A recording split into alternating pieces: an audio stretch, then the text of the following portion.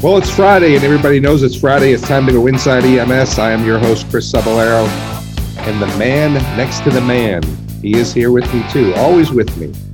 My good friend Kelly Grayson. KG, what's going on down there in world-famous Pitkin, Louisiana? Where the men are men and the sheep are nervous. Yeah, it's going well, man. I got off shift this morning and went and did a training class for our ET3 program. So we can get a little better compliance on our treatment in place and alternate destination transport. And I feel a lot more confident with it. And then I did a webinar for EMS1, Navigating the Difficult Airway. So if you guys didn't get weren't one of the few hundred to catch that live, it should be up on EMS1 in the next couple of days. Yeah, I will. I did want to check that out, but I was too busy today to jump on it live. But you're a busy man. I am. But it's always awesome that when you have that opportunity to teach that airway.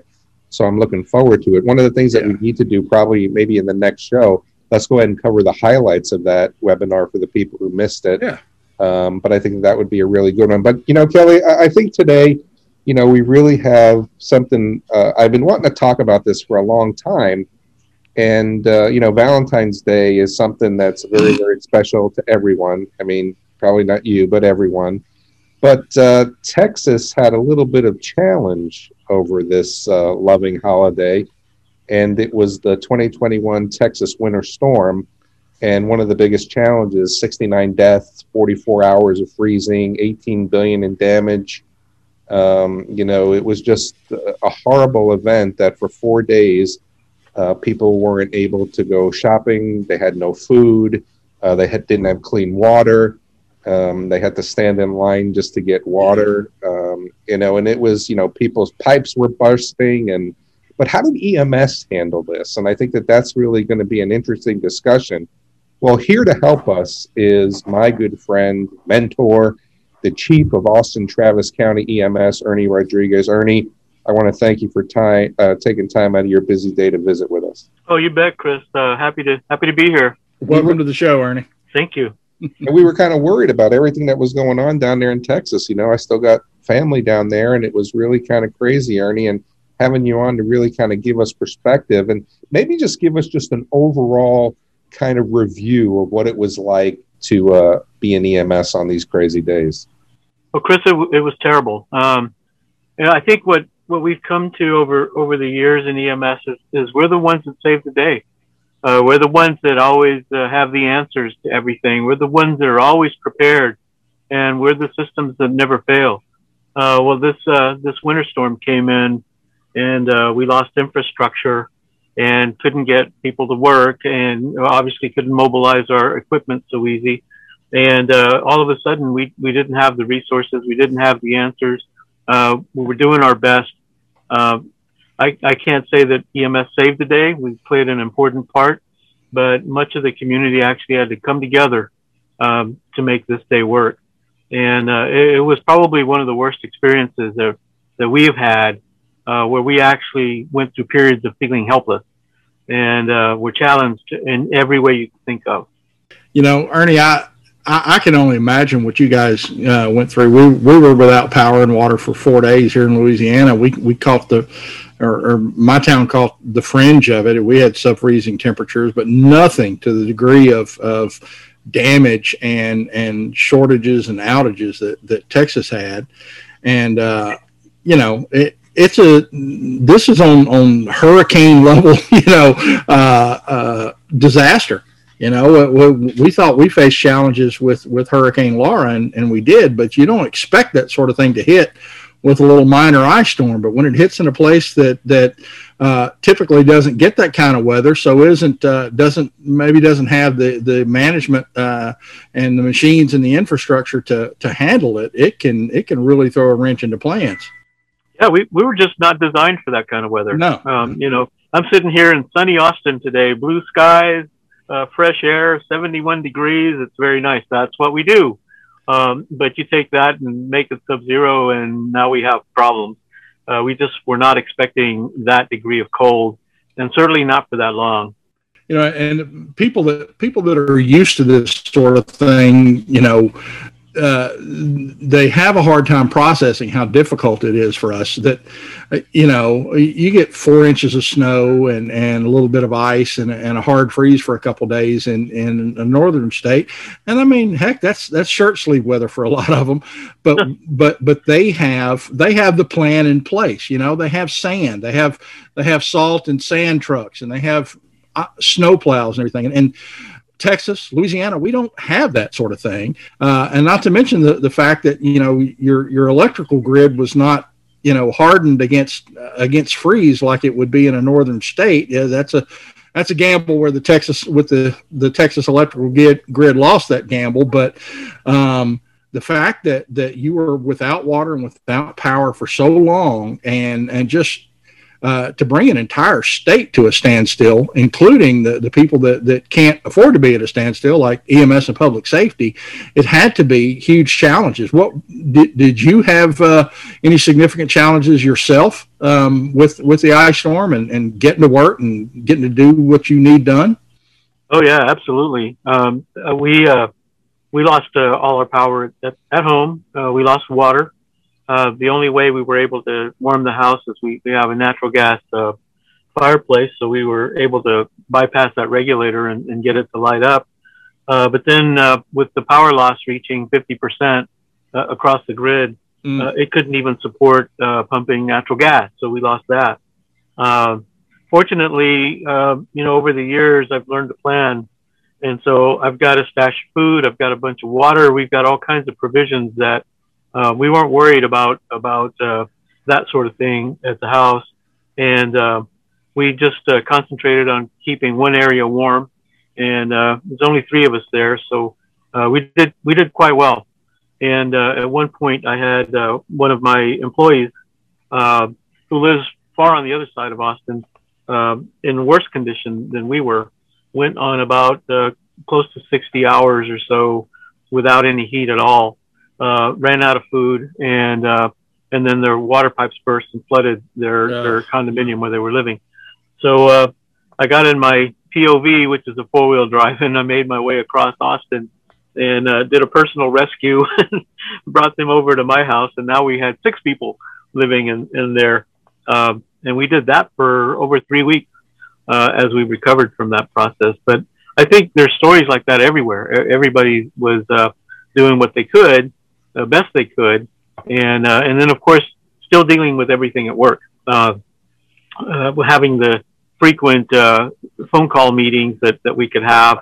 But then when I lost that capability, I was completely in the blind, and for me that was a terrible period of time. And that I knew we had an EMS system running. I know that they're going to do the very best that they can, and I can't talk to anybody. And that was kind of a terrible feeling. It lasted a few hours and got back on my feet, but I think we all had challenges from time to time, and I think everybody just did a wonderful job at overcoming it the best we could. Chief, you bring up a good point, and I guess from a leadership standpoint, and I've learned a lot of leadership lessons from you over the years, and but you bring up a really good point now where you talk about EMS is there when people need them, right? I mean, they're the people who are running towards the danger when people are running, whatever the cliches are that we talk about EMS personnel. As a leader, though, how do you keep your people inspired and motivated when their houses are flooding because their pipes burst, when they don't have any food to eat, when they can't communicate with the outside world or get in and talk to their family, yet they're supposed to be on an ambulance saving other people? I mean, how do you inspire them? Well, I think, Chris, that, thank goodness that I think EMS people are hardwired in that way. They're designed within themselves to know that that's part of the duty. And it makes it easier for leaders to rely on that. Where I was most concerned was fatigue. How long can we last that way? We couldn't even find food to feed them. Fortunately, we had a stash of MREs that we have just in case, and we had to break that out and start delivering those to stations and trying to feed folks. And they most of them did have capability of communicating back to their families, and like me, they prepared, and they were able to feel comfortable that their family was at least safe and as warm as they can be for the duration. But you know that just adds to the stress. It's tough responding at 1.5 miles an hour, trying to go to a cardiac arrest the best way that you can, and you're filled with the stress and the anxiety of that. And in the back of your head is, well, I wonder how the kids are doing. I hope they've gotten to eat and nothing's gone out and they still are warm and nothing's collapsed and they're safe. So it's a very, very stressful time. You know, Ernie, one of the things that really warmed my heart after Hurricane Laura and Delta is how much the community rallied around us. And, we had providers, my colleagues lost their homes and were living out of hotels and going to work and working extra shifts and everything post hurricane. And I'm sure you guys had the same thing. How has Austin and the state of Texas responded to help you guys make it through this tough time? Have you had the community rally around you? Well, the community has been very thankful, and I think part of what's happening now is we're all in recovery mode, and I think the other compounding thing that we had here is that we had a disaster in the middle of a disaster, and we already had, both in the community and within our own agency, and I'm sure across Texas, we were all tired already. We were tired of putting on PPE and responding to COVID cases. We're tired of the increased call volume that's occurring because of the pandemic. We're already exhausted, and then we have this other disaster that comes in and freezes our world and takes away all the resources that we're reliant upon to be able to do our job. And that just adds even more fatigue on top of everything.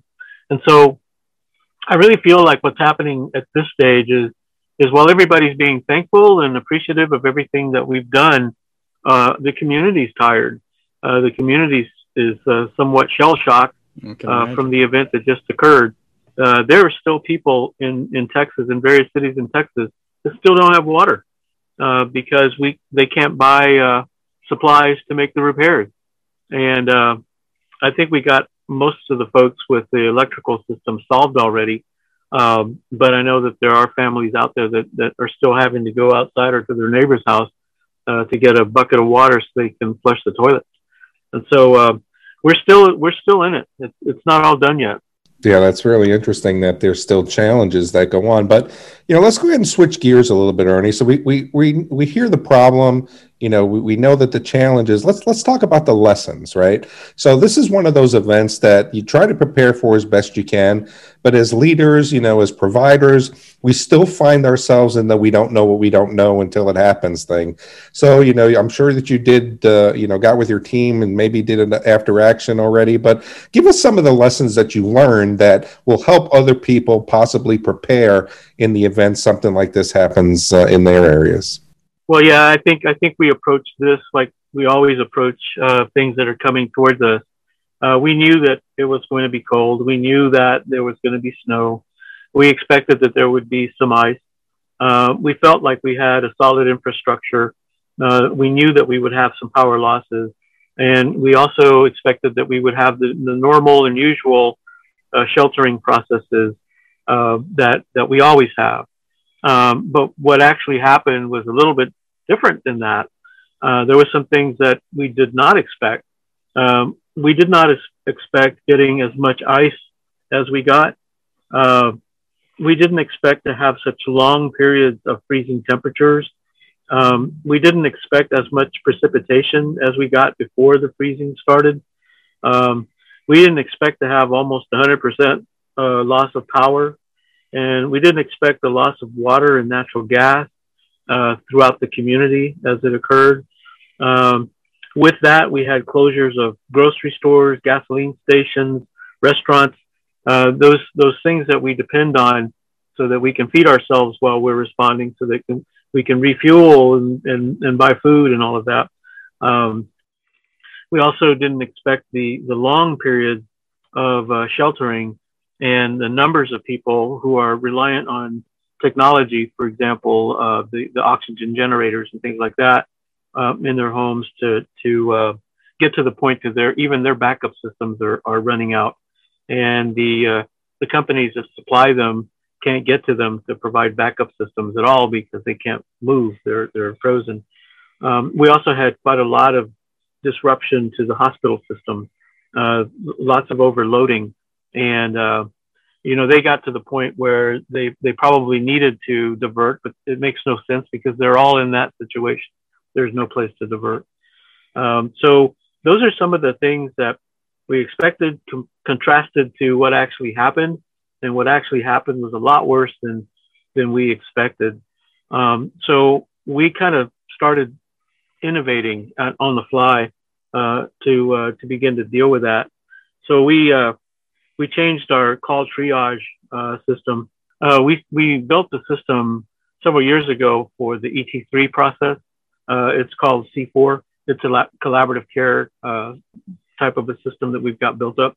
And we used that to establish a triage line so that we could manage the many calls that were coming in through 911. And we had a group of medics who were answering those calls in consultation with a PA who works with us and several of our physicians. And so we were managing cases through telehealth on the fly as they came in. We also had our mid-level provider, the PA, that provided support for that and also even did scene responses when we had to. We changed our transport guidelines on the fly. We changed how we responded to priority 4 and 5 calls and how we, for priority 4s, for example, we sent first responders first, and then they called EMS if they needed us, or they could use the consult line and the physician or the PA to try to solve issues without having to call an ambulance. Priority 5s were all managed by triage lines. So those kinds of changes were really game changers for us, and they helped us manage the volume that we were seeing and took some of the load off of the medics who were trying to get physically to different situations. We also started bringing in our personnel early. Many started calling in saying, I want to go to work, but my vehicle isn't going to get me there. So we had several of our staff who are commanders and others in 4-wheel drive or all-wheel drive vehicles go out, pick them up and bring them in to work so they could relieve others. And then we opened up several stations until we could get hotels set up. We opened up several stations and provided housing and meals there so that they could be here for shift change. We also used a lot of our own 4-wheel drive vehicles to begin to pull our ambulances when they'd get stuck or when they slid off the road. We'd go and pull them out because there wasn't anybody else to help us. So it was kind of a DIY sort of an approach.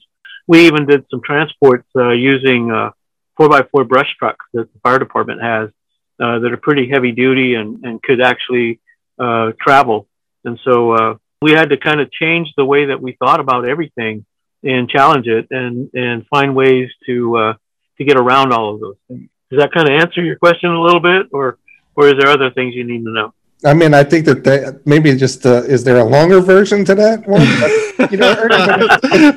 it's one of the things as you're talking about it, and as an EMS leader myself, I'm sitting there going, and I'm trying to, go down this, decision-making tree. And I'm sure that this is where the critical thinking and the problem-solving skills come in, that where you have to be able to say, okay, we can't do this. What do we do next? And, this is kind of the always be prepared kind of thing for you never know what you're going to have to handle.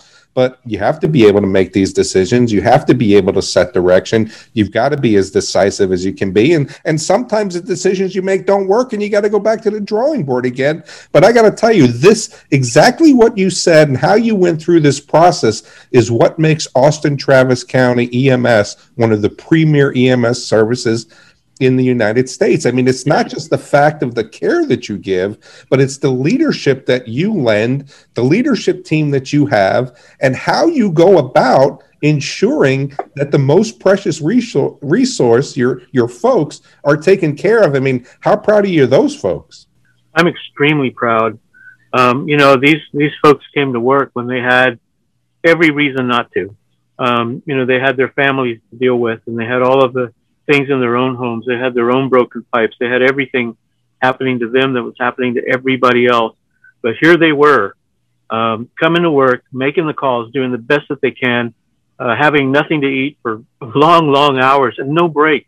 We're going call to call to call to call, and they're just going nonstop, and they just kept on doing it. And this long list of things that I talked about, and some of these things we've done before at different types of disaster type situations that we've had, but some of these things were brand new. We had to make them up on the fly. And what I'm most proud of is some of these things happened without me at all. Like I told you, there was a period of time when I lost all communications and couldn't communicate with anyone. And these decisions were still being made. And they did them without hesitation. They did them without, well, what is Chief going to say? Do we need to get this cleared? No. They knew that where we were, they knew the situation. They went ahead and implemented the things, and they just moved forward. And to me, that is where good leadership pays off. Yeah. So, if I had to look out at leaders and say, what did you learn? I learned personally that investing in people and giving them the confidence to make changes as needed, when needed, how they're needed, to do it, because they know it's the right thing to do. That's where you need to invest your time and energy. A strong leader that's got all the answers doesn't serve anybody. A strong leader who teaches other people to make decisions and gives them the ability to do that without worrying that they're going to get in trouble for it, that's good leadership. And so we had that in our organization. I don't say that towards myself. I have a whole team of people that leads this organization. And in fact, I don't know if I've ever told you, Chris, that one of my leadership mottos is called "We Lead," and that's because there's so many things that happen in an organization like ours. One leader is not enough. We have to lead all together, and I think that's what you're seeing here. The things I'm describing is just some of the things that come to mind as I'm talking. There's a lot more things that we did. But it's because people assumed the responsibility of being leaders in their place, doing what they were doing when they were doing it.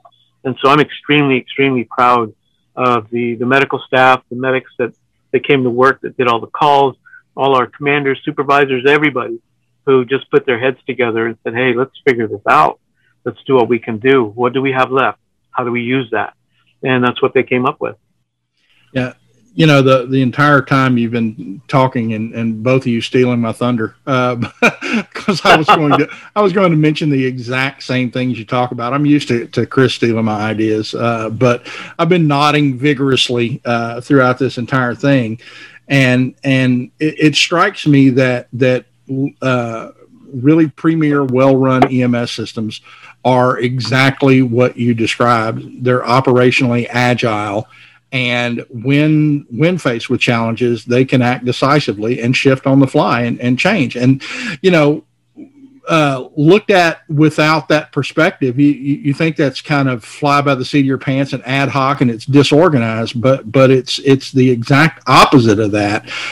You have to have a really strong leadership component and a really healthy organizational culture to be able to do that. And the fact that your employees and your subordinates are empowered to make those decisions and feel comfortable doing so in the absence of any direction from you really speaks well to how what a good system Austin Travis County is. So Ernie, what kind of challenges are your crews still facing? One of the things I've always admired about you guys is you've kind of been innovators on many of the things that many of the issues in EMS, like fatigue issues in EMS and innovated shifts and schedules and stuff to kind of combat that. How are your crews holding up now, and what have you had to keep in place to keep them healthy and keep them going? Well, I think the thing that was a lesson for me is that I tried to stay out of the way as much as possible during the event, and I work in the background and making lots of phone calls and talking to lots of other persons that work with me. And one of the feedbacks I got from my staff, they would have liked to have heard more from me during the event. Although they were hearing everything that we were talking about from all the different sources, they would have liked to have heard from me. So one of the things that we're doing in the aftermath is I've stepped up the communication, and I'm talking a little bit more about what we're doing and how we're doing it and how we're recovering and all of that. We pretty much have gotten back to a normal state of operations at this stage. And I think the biggest the thing we're experiencing right now is the fatigue, the feeling tired, the grumpiness that comes from, we just got our, what's handed to us, Yeah. And we're in the process of healing from that. So some of the things that we've got planned, starting in April, we have a wellness center that we have some psychologists in, and they're going to start doing some talk sessions, so that we can begin to offload some of the feelings that we're having, some of the frustrations that we're having, some of the fear that might be left behind when you realize, wow, everything we depend on can be destroyed, and everything that we need to get our jobs done can be disabled. And so when you experience that gives you this extreme feeling of helplessness. And so we have to deal with that. And I think that's probably going to be one of the biggest challenges that we face, not just us and just because of this storm, but because of COVID and the national things that are happening and all the challenges across the U.S. I think we're going to go through a realignment of our temperaments, and leaders need to be on top of that. We need to be willing to stop and just listen and allow people to have time to speak their hearts, and give them the opportunities and safe zones to be able to do that, and do it without fear that there's going to be repercussions because of something they say. So creating those safe zones is key. And right now, that's kind of the phase that we're at. We haven't finished our after action yet because we've got the whole city that's doing that with all the different departments, and our Office of Emergency Management is heading that up. But we certainly have some lessons that we've learned, and we've got a list of things that we want to change and do differently going forward. So that has yet to start. But sitting back and talking about that, and talking and listening to our folks when they do get to talk about it is therapeutic. And that's, I think that's the stage we're at. We're going through the therapeutic process of recovery. Well, excellent thoughts, Ernie, and we appreciate you sharing them with us and sharing with our listeners the lessons drawn from a very trying time. I'd like to reach out to our listeners and ask, are you enjoying the show? Please take a moment to rate and review us on Apple Podcasts, and contact the Inside EMS team at the show at EMS1.com to share ideas, suggestions, and feedback, or if you'd like to join us as a guest. And you've heard what we think, what Chris and I think, what Ernie thinks, but we'd like to hear what you think. Until then, thanks for tuning in to Inside EMS. We'll catch you guys next week.